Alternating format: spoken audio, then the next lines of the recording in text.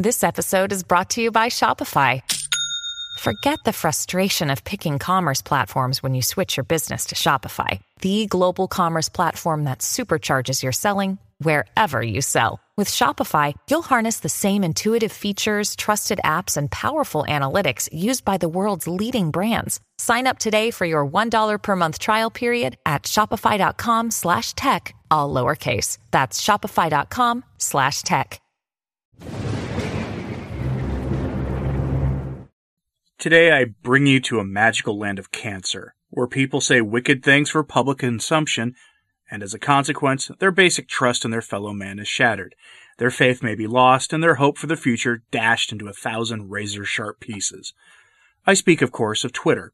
Usually, if you see me focusing on something I saw on Twitter, it's a sign that it's a slow news day.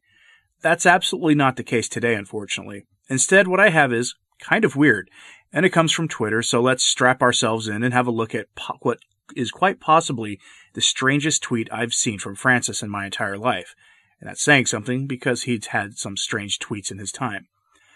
So let's have a look at this to kick this off. If you're seeing this on YouTube, then the tweet is on your screen.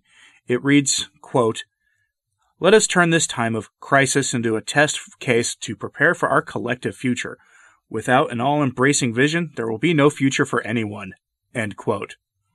Well, that's rather ominous. What did he mean by that? And by he, I don't mean Francis, because I sincerely doubt that he runs his own Twitter account. So I have to ask, what did the seminarian or junior league member of the Lavender Mafia, who runs his account for him and tweets what he's told, mean by this? I'm sure Francis told him to put it on his various social media pages, though his Facebook page hasn't been updated in quite some time. But this tweet is probably linked to the one he sent out earlier that day, which is also ominous. Quote, "A crisis is the moment to make a choice.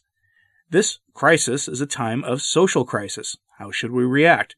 With perseverance, silence, and fidelity to God and decisions made earlier. A moment of crisis is like passing through fire to become stronger. Hashtag homily Santa Marta." End quote.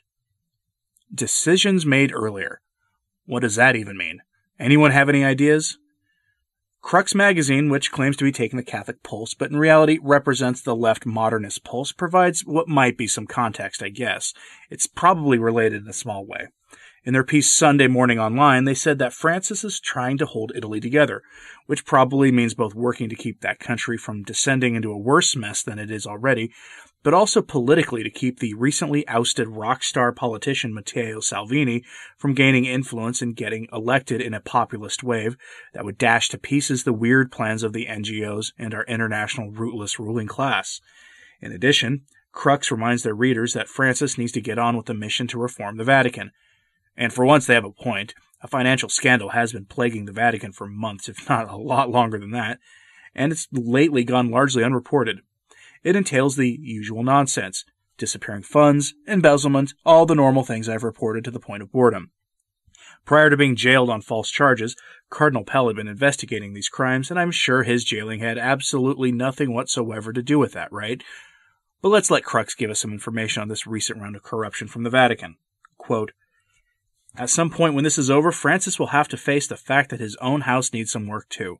The thought occurs in connection to a cryptic communique listed late Thursday by the Vatican press office, announcing that individual measures for certain employees of the Holy See had been taken after earlier ones adopted as part of an investigation into financial investments and the real estate sector of the Secretariat of State expired. What Vatican spokesman Matteo Bruni did not say out loud was that the 5 employees in question had been fired. And, no less, just hours before Francis would use his daily live-streamed Mass on the Italian Labor Day and the Church's Feast of St. Joseph the Worker to pray for workers' rights. Let's pray for all workers, so that no one is without work and all are justly paid, the Pope said. The firings came directly from Francis, who obviously decided not to wait for the results of the ongoing investigation, despite the fact that at least one of the employees reportedly hasn't even been interrogated yet. The termination notices the 5 received did not offer an official motive, presumably to avoid the possibility of appeal." End quote. Okay, so we have likely thieves or other criminals being fired from the Vatican Bank. Good. Again, as I've detailed numerous times, the Vatican Bank has been a source of near constant scandal since the 1960s, and every pope since Paul VI has tried and failed spectacularly to meaningfully reform that institution. But I do have to wonder, Was Francis's ominous tweet, "I started this," with link to that at all? I actually kind of doubt it. So again, I ask, what did he mean by this being a test case to prepare for our collective future? While tackling corruption at the Vatican Bank is great and laudable, aiding it on the global international front is not. So let's turn to LaCroix, makers of both fine-flavored water and apparently reporters of Catholic news. They reported on this back on April 20th, so this tweet is quoting a homily Francis gave at a mass he live-streamed. The problem is LaCroix stupidly puts their articles behind a paywall, but they do give us an idea of what this is about. Headline: Use this time of trial to prepare for our collective future, says the Pope. The time has come to eliminate inequalities, to heal the injustice that is undermining the health of the entire human family. End quote. Okay, so it's more of the same from him. Kinda makes you think, right? 2 weeks later, he's having his social media handler remind people of the need to embrace collectivism and fight what he calls injustices. We can get a better idea of just what is going on here by looking at the Catholic Courier. They have basically the same story, and here's an excerpt from that. Quote, "As the world slowly recovers from the affliction, there is a risk it will be struck by an even worse affliction, that of selfish indifference," Pope Francis said. "This dangerous threat is spread by the thought that life is better if it is better for me, and that everything will be fine if it is fine for me. It begins there and ends up selecting one person over another, discarding the poor and sacrificing those left behind on the altar of progress," he said in his homily at a Mass on Divine Mercy Sunday, April 19th.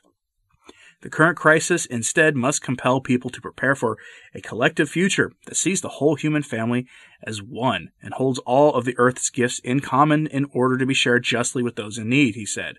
End quote. And there you have it. The thought was so compelling to him that he wanted to repeat it this weekend, causing a storm of activity on Catholic Twitter, which isn't surprising and actually not that hard to do. I really don't know where his love of collectivism comes from. Collectivism isn't compatible with the faith. Neither is individualism, to be honest. We're a family and community-focused people when it comes to our earthly affairs, seeing the individual finding his strength and best chance of achieving his potential by being embedded in the family and by serving others. It's why the church is fine with people having absolutely ludicrous amounts of money in their possession, as long as they serve others. It's okay to be rich as long as you love your neighbor and defend the family and serve the poor. It's not hard. Yes, the church talks about the common good, but that doesn't mean embracing collectivism. It's a complex concept, one that gets overlooked or misunderstood these days, especially when you read official writings of the bishops that are obviously influenced by liberation theology, where they push silly ideas like seamless garments and the cry of the earth and the rest of that drivel. Now, I'll applaud Francis for dismissing corrupt bureaucrats from the Vatican, but in the end, his focus seems to be pretty clear. If you've been listening to me ramble on YouTube for any length of time, you know that the current crisis in this pontificate is one where the church is being told to embrace the international sustainable development agenda. And it's not new to his pontificate either. Benedict did some of that too. And this is more of that. His words in that homily and repeated Sunday morning on Twitter reflect this, which makes me wonder what he meant by his earlier tweet, where he said we need to stick to plans made earlier. It was in the same day, and in the context of the current crisis, it makes me wonder. Anyway, let me know your thoughts on this. Maybe Francis should fire his Twitter handler and get a new person who tweets out gospel quotes and pictures of fuzzy kittens and the like. Thank you for listening. I'm Anthony Stein. Ave Maria.